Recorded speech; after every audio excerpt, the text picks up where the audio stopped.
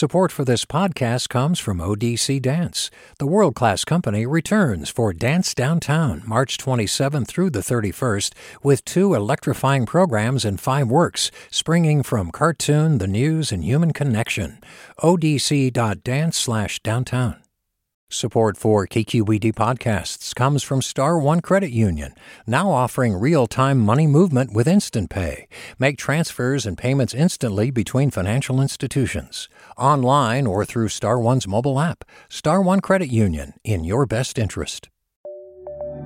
From KQED. Hey everybody, it's Devin Katayama. You're listening to The Bay. So we're hard at work on some special election episodes for you next week, and in the meantime, we wanted to share another story, one that we did back in June, but that's still really relevant and important right now. It's about San Quentin State Prison. Earlier this summer, COVID-19 started to spread throughout the facility, and as the months went on, the situation got a lot worse. Thousands of people were sick, and at least 28 people have died, according to the state's data. Now, a California court has ordered prison officials to reduce the facility's population by half.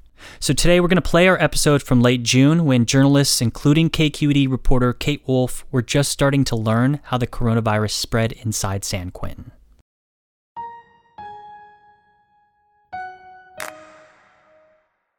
Support for this podcast comes from ODC Dance. The world-class company returns for Dance Downtown, March 27th through the 31st, with 2 electrifying programs and 5 works, springing from cartoon, the news, and human connection. odc.dance/downtown.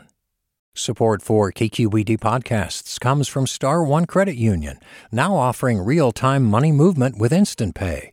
Make transfers and payments instantly between financial institutions, online or through Star One's mobile app. Star One Credit Union, in your best interest. I reached out to people in a Facebook group for people whose loved ones are incarcerated at San Quentin, looking to see if there was anyone who could tell me about how they were feeling, seeing what has been happening at San Quentin with the rise in cases. Kate Wolf is a reporter for KQED. She also volunteers in the prison as an editor for the San Quentin News. Vanessa Silva reached out to me, and she wanted to talk about her fiance, Floyd, who has been inside for a little over a year and is serving a 25-year-to-life sentence. Before we were, pretty uncomfortable, but at ease because there was no positive tests there, and they were doing everything that they needed to be done, like giving them masks, sanitizers, just like the basic stuff. She has been feeling really anxious. She's been sitting by her computer, I think, refreshing the COVID patient tracker that CDCR has set up. And she's just been refreshing it to see those numbers increase. And she's been really alarmed by that. So now it's a little different because now, just the anxiety of, are they safe? Are they, how do they practice social distance?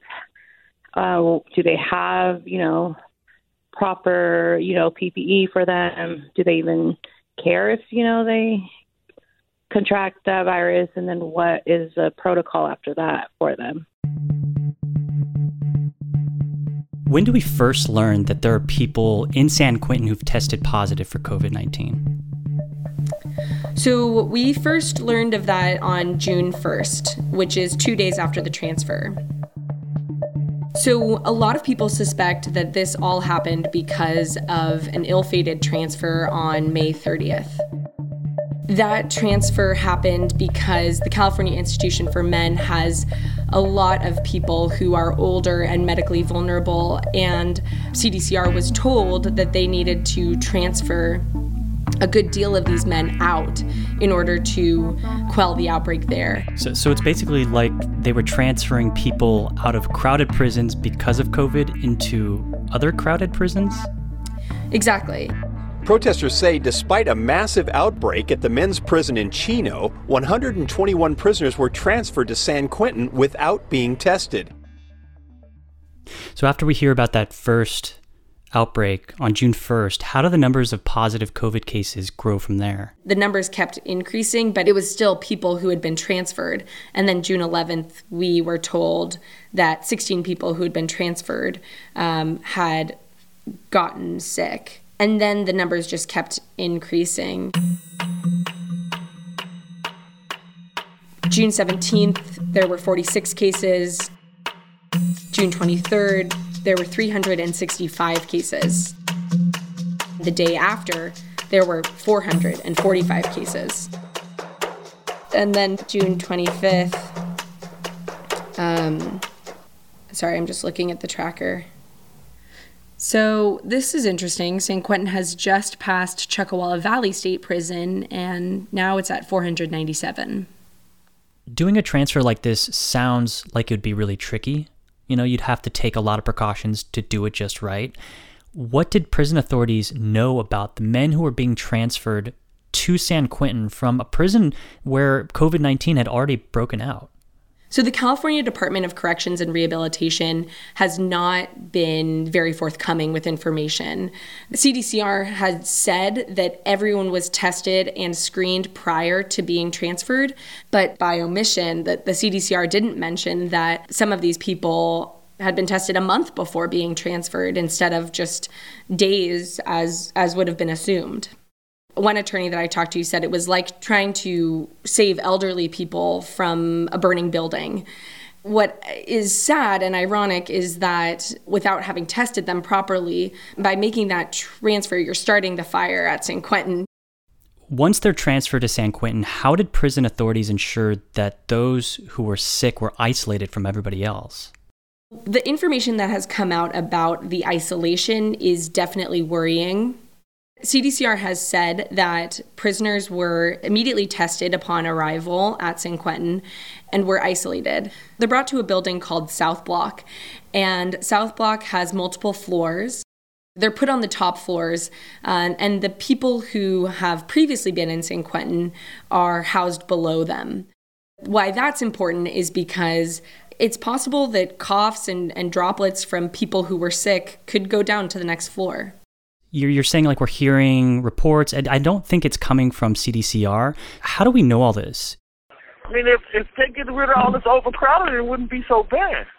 Incarcerated people who are inside San Quentin can still communicate with the outside world. Communication is definitely limited, but we are hearing from them what conditions look like inside. The only way that we can curb this corona is they have to start releasing people and get this overcrowdedness out of here, Brian Acey is a man serving a life sentence at San Quentin. They spend more time on trying to keep these people in here and lock them up. When some people go home in 6 months or 7 months, they can let those people go. He works at the media lab. I know him, and he's been communicating about the conditions inside. A lot of elderly people, yeah. I guess they so much on punishing and trying to get all the time out of people, and they can. Most of the people, a lot of people in here have mental cases. They shouldn't be in prison.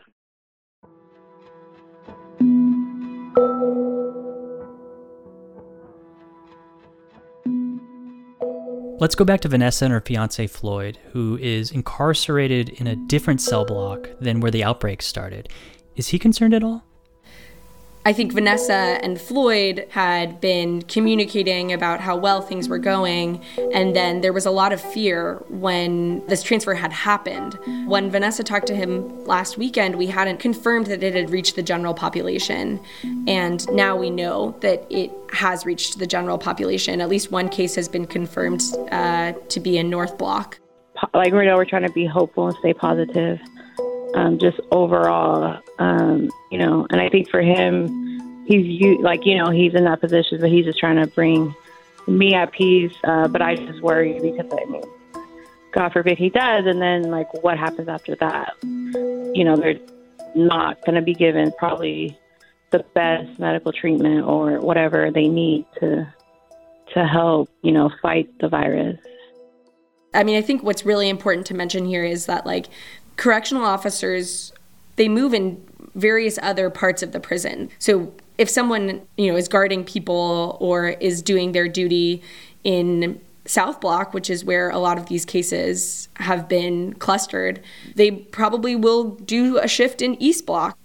If the virus has reached the general population, the public health experts that I've talked to say it is assured that it is going to spread like wildfire in other parts of the prison. And so it's not just spreading among inmates, right? It's spreading among the guards and staff. Yes, at least 47 members of staff have tested positive.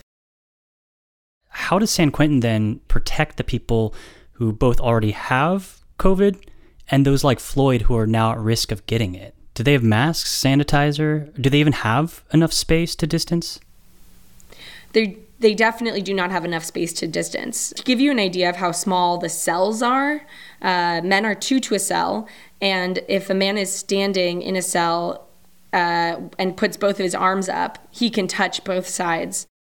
CDCR has said that they have given people masks, but we're hearing from people on the inside that guards only sometimes wear the masks, that even nurses who are treating people are not wearing masks. What CDCR has done as well is convert the gym, for instance, into dorm living. But Juan Haynes, who's a reporter with the San Quentin News and has been reporting from the inside about conditions for the appeal, he says that people are a foot away from each other on either side. What are people on the inside and people advocating on the outside saying about what's happening right now? Health experts at UC Berkeley and UCSF, they were raising the alarm that there were not enough places to isolate people safely, and that people were going to have to start isolating in their cells, which would be incredibly dangerous. They write in their memo that it is, quote, inconceivable that there are people who are over 60 who just have a few weeks left on their sentences who are still housed at San Quentin. Today, activist prisoners and their families are demanding action to stop what they're calling a brewing public health crisis at San Quentin State Prison. In a virtual press conference today, activists said COVID-19 started rapidly spreading through prison walls last week. I think a lot of people want to believe that this transfer was done because they wanted to save people at the California Institution for Men. They did it poorly, and they did it clumsily, and there are dire consequences now at San Quentin.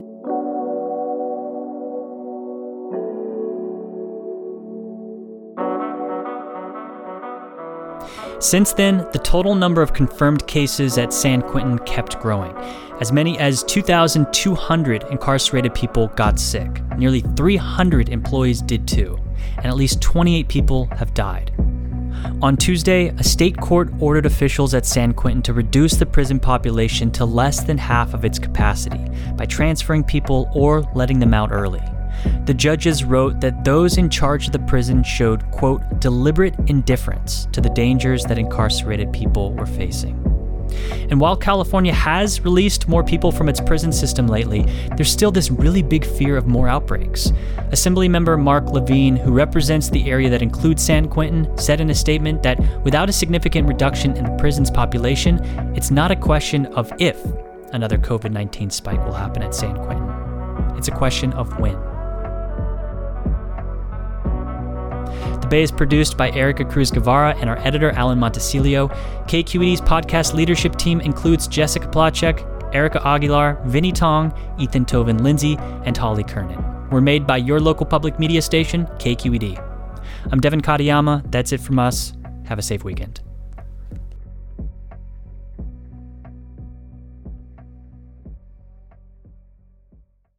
Hi, I'm Tyler Foggett. Join me and my colleagues as we go beyond the headlines and deepen your understanding of the forces shaping our world today on The Political Scene, a newly updated podcast from The New Yorker. With episodes 3 times each week, The Political Scene accesses the sharpest minds in politics for insight and analysis about everything, from abortion rights to the war in Ukraine. Make sure you're following The Political Scene, available now wherever you get your podcasts. Hey, Jon Favreau here. There's no shortage of political takes in 2024, but quantity doesn't cut it. we need a better conversation about the latest, biggest election of our lives. On Pod Save America, me and my co-hosts cut through the noise to help you figure out what matters and how you can help. Every Tuesday, Wednesday, and Friday, Pod Save America is breaking down the political news that makes us laugh, cry, and snap our laptops in half. Expensive year for laptops. Make sure to check out new episodes of Pod Save America on your favorite podcast platform or our YouTube channel now.